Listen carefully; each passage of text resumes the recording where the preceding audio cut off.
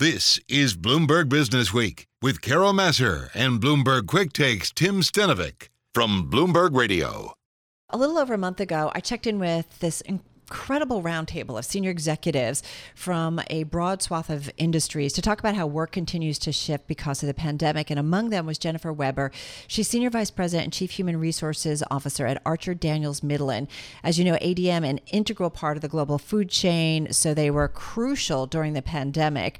One of the world's largest processors of agricultural commodities, founded over 100 years ago, and like many companies, taking a hard look at how we work through the pandemic and making shifts to reflect that. So let's bring in Jennifer, who joins us on the phone from Chicago. Jennifer, it is so great to have you back with us. How are you?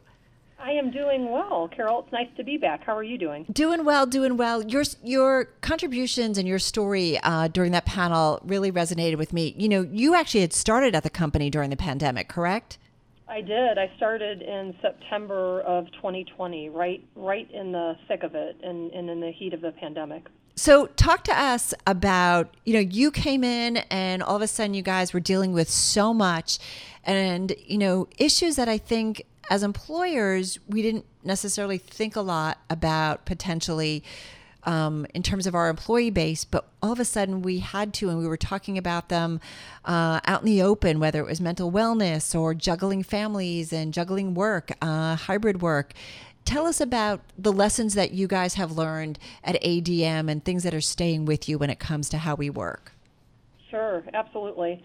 Well, I think that a couple of things. One thing is just from a background or a context standpoint at ADM, we have roughly 40,000 employees, and half of them, and we're very global, so 23% are in the United States.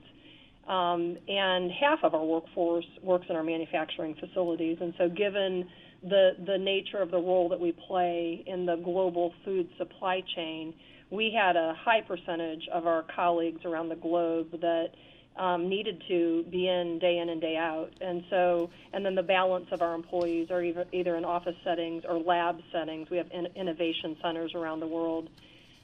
So throughout the pandemic, our colleagues kept that vital role we play in the global food supply chain moving along at quite a bit of strain, right? Because as you might imagine, we had a number of people who had to go out in quarantine. We monitored and tracked those things very, very closely, and I think we learned a lot about ourselves. So to your first question, what are some of the things that we've learned through this?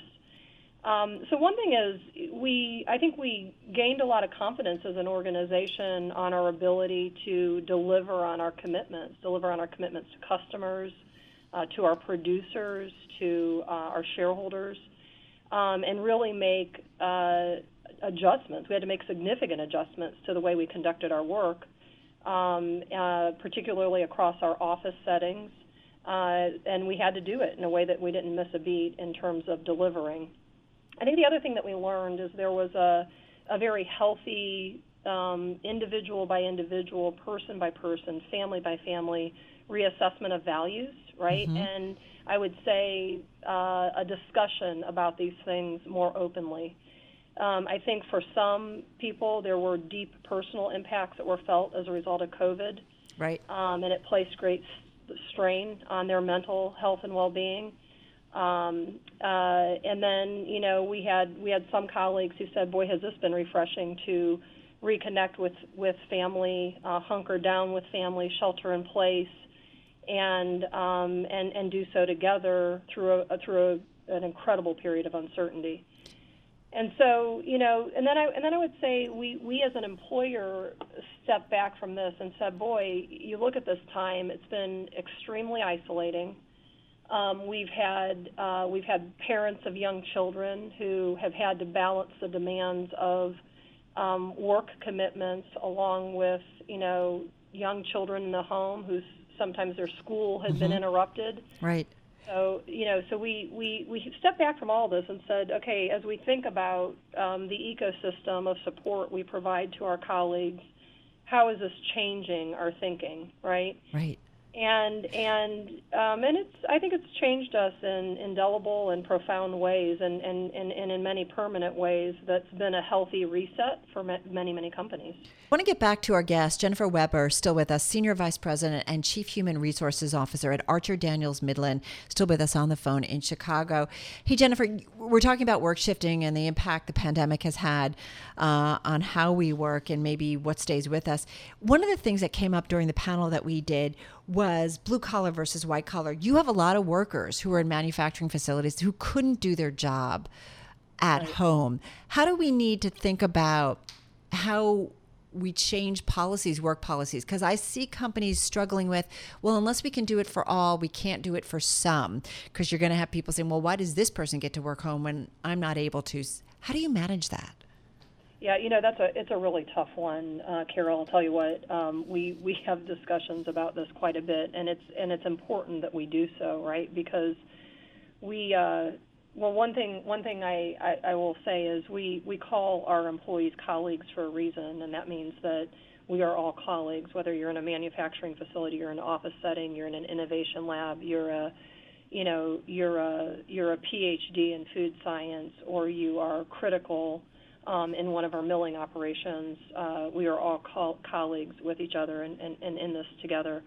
I think what we stepped back and had to do is recognize that that COVID was creating a high degree of uncertainty for all of us, and the needs varied, and how we meet the needs of our different colleagues varies depending upon where you sit in the organization. And so, there were many times when we would pause and say, okay, given what we know now, what do we need to adapt to more directly support our manufacturing colleagues, to more directly support some of our office colleagues? And so, just to give you some examples of that, throughout the course of this, our focus has been on keeping our colleagues safe and healthy, and that's both physically and mentally. And so one of the challenges in our manufacturing environments is communications and the ability. It's not somebody sitting behind a computer where we can reach them with a lot of educational resources and, hey, here are EAP services that you're eligible for. It's just that's not their day-to-day life. And so we needed to come up with other ways to make sure that we were arming our leadership teams within our operations, that we were reaching our hourly colleagues to make sure that they had the information that they needed to know how to access various resources to help them manage through this very, very uncertain time. So that would be one example. As it relates to other things that can be done, I would say with continued advances in manufacturing technologies, but also just different ways of thinking about the scheduling of work, so that